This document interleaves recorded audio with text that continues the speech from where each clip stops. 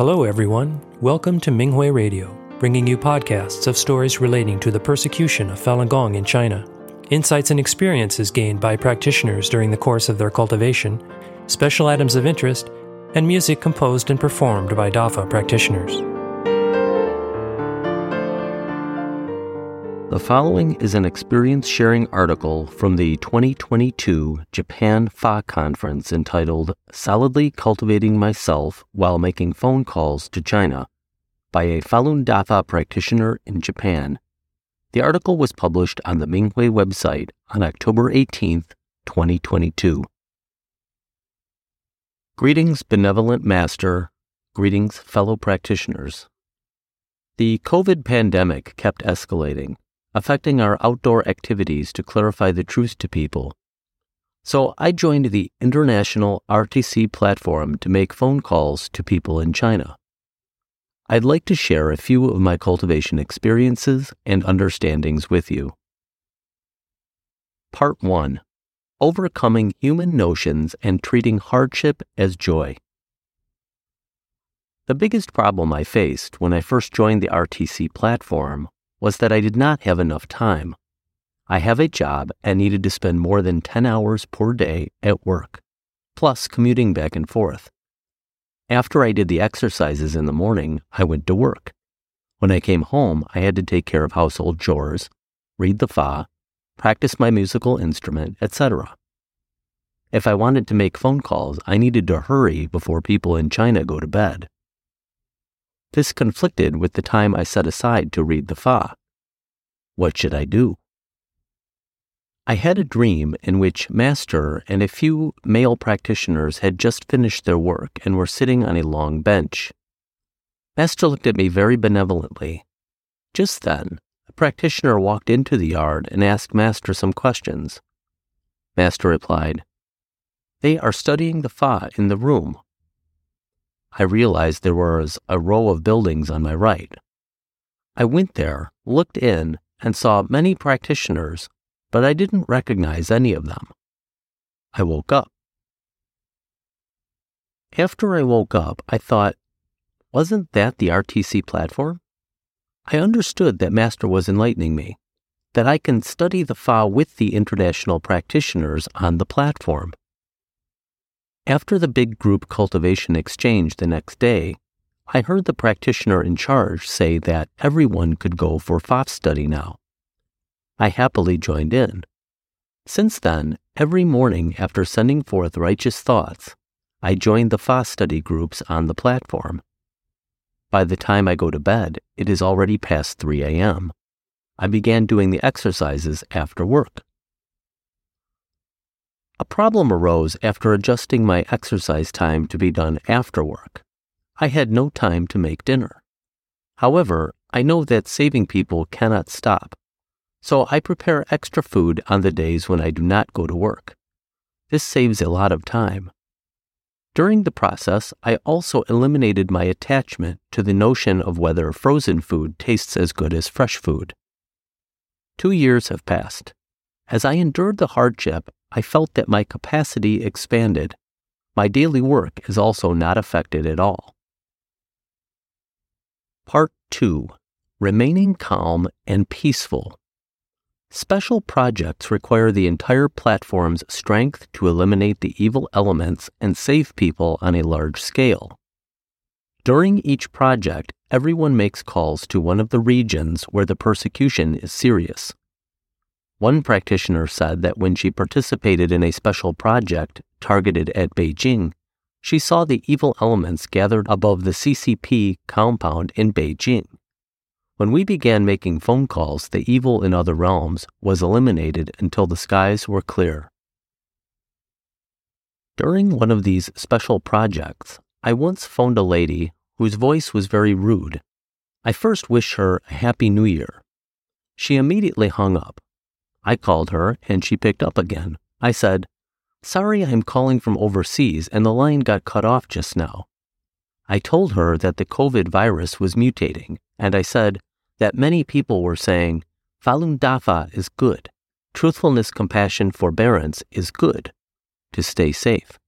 She said, "You are Falun Dafa?" Do not call me again." She hung up.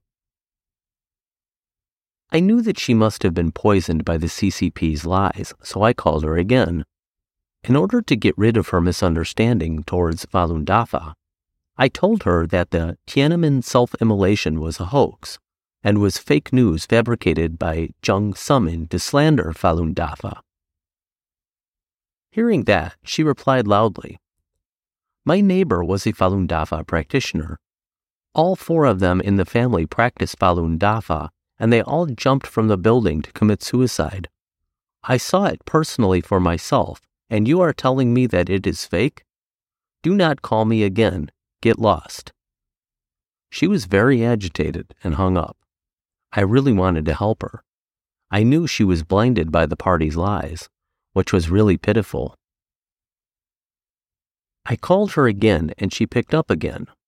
I apologized and said, "I am sorry. It is quite late already. I am really disturbing you now. I heard what you said just now. You must have very deep misunderstandings about Falun Dafa. Treating the Buddha Fa like the enemy is very dangerous. I'm really worried about you, so I am calling you again. I will speak quickly so that I do not take up too much of your time." I told her that in Zhuan Falun, Master said, quote, "For practitioners the rule is strict. There is to be no taking of life." Unquote. In his lectures from other regions, our master also told us that suicide is sinful. Therefore, a true Falun Dafa cultivator would not commit suicide. People who commit suicide are definitely not cultivators of Falun Dafa. I suggested she read Zhuan Falun. I told her how millions of people around the world practiced Falun Dafa. I asked her to read the book for herself. She said, "If the United States is that good, why are there so many deaths in the pandemic? There are not so many deaths in China." After that, she hung up the phone again. A while later, I called her again and apologized to her again. "Sorry to disturb you. Chinese who understand the truth say our phone calls are life-saving. If you are not able to survive the disaster safely due to your not being able to understand the truth, do you know how I will feel? I will feel very sad because I could not help you." Her attitude suddenly changed. She told me that she is working at the Political and Legal Affairs Committee. I told her that the CCP has been characterized by the international world as a transnational criminal group. Its persecution of Falun Dafa has already been designated as crimes against humanity, genocide, and torture, and that it has been regarded to be the same as the Nazis.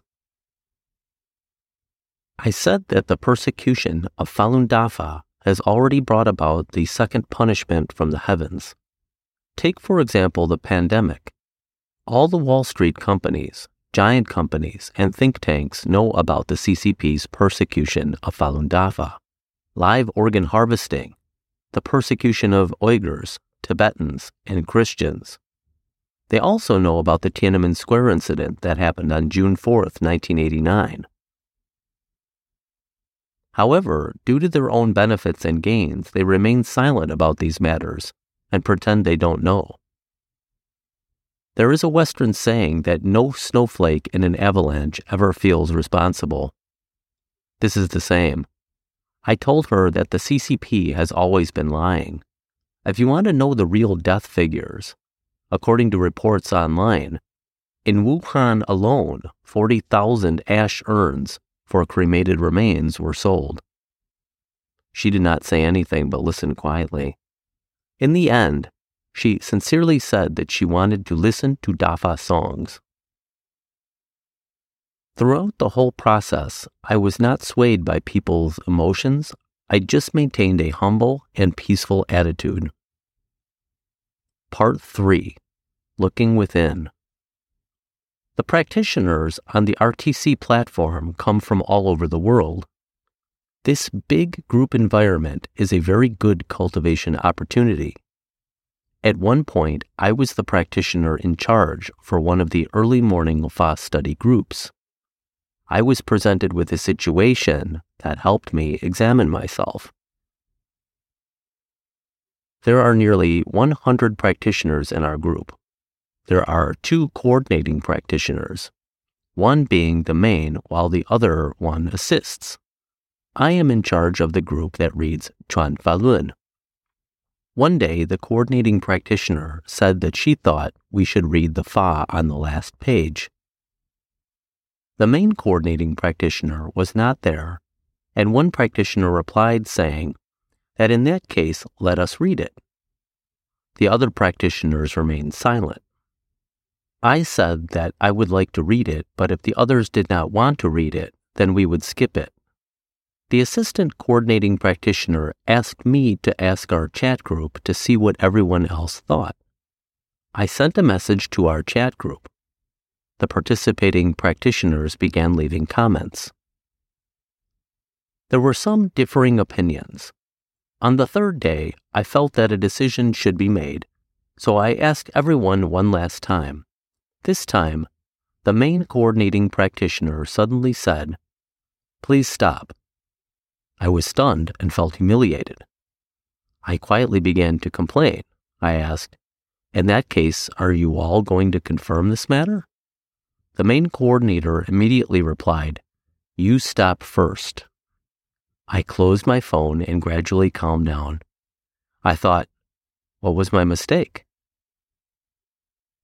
Master said in Teachings at the Conference in the Western U.S., quote, "Whenever you get into a conflict with others, I guarantee that it is because your attachment has surfaced and is quite obvious. If you don't seize that moment and you stay bullheaded and argue your points, the process of your stubbornly arguing is none other than that attachment showing itself." Unquote. I remembered to look within myself. Were all the reasons that the practitioners posted correct? I also expressed my opinion. If our comments are being read by everyone, wouldn't it be the same as messing up the Fa? I continued to look within. There are so many practitioners in the group. I should just find a room to meet up and discuss the situation with the practitioners who read the Fa with me. When I post these things to the group, isn't it creating a disturbance to the practitioner's cultivation environment? After looking inward, my heart calmed down. I felt remorse and quickly replied to the coordinating practitioner that I was very thankful for her timely reminder. I thanked her for taking time out to help settle the problems in the Fa study groups, even though she was so busy. I had to go to work. It was 8 a.m. As soon as I opened my door, I held my breath. The sky looked very sacred, grand, and beautiful. Puffy clouds that looked like lotus flower seats floated in high and neat rows. The clouds started from my house and extended out into the distance, filling the whole sky. That afternoon, when I went home for lunch, the sky had not changed. The sacred and grand scene was still there, and the sky seemed especially quiet and peaceful. I know that Master was encouraging me. I understood that being able to look within when I meet with conflicts is a very big improvement in my Xinxing. When my Xinxing improves, the conflicts are quickly resolved. At the same time, I'm rejecting the old forces arrangements. Part 4. Conclusion. Having cultivated for so many years, what moves me the most is how practitioners cultivate so diligently. They are like sparkling and positive lights. Every practitioner is a particle of the Fa. Everyone cooperates to save people and validate the Fa together, progressing towards maturity. Fa rectification will soon be over, and we can all feel how precious people are. Master wants every one of his disciples to do well on their own cultivation path. Therefore, we must remember our responsibilities. No matter what the circumstances, we must use the Fa as our guide. Only then will we be able to withstand the tribulations and not be swayed by an attachment to comfort. The closer to the end, the more diligent we should be. Kindly correct me if there's any room for improvement.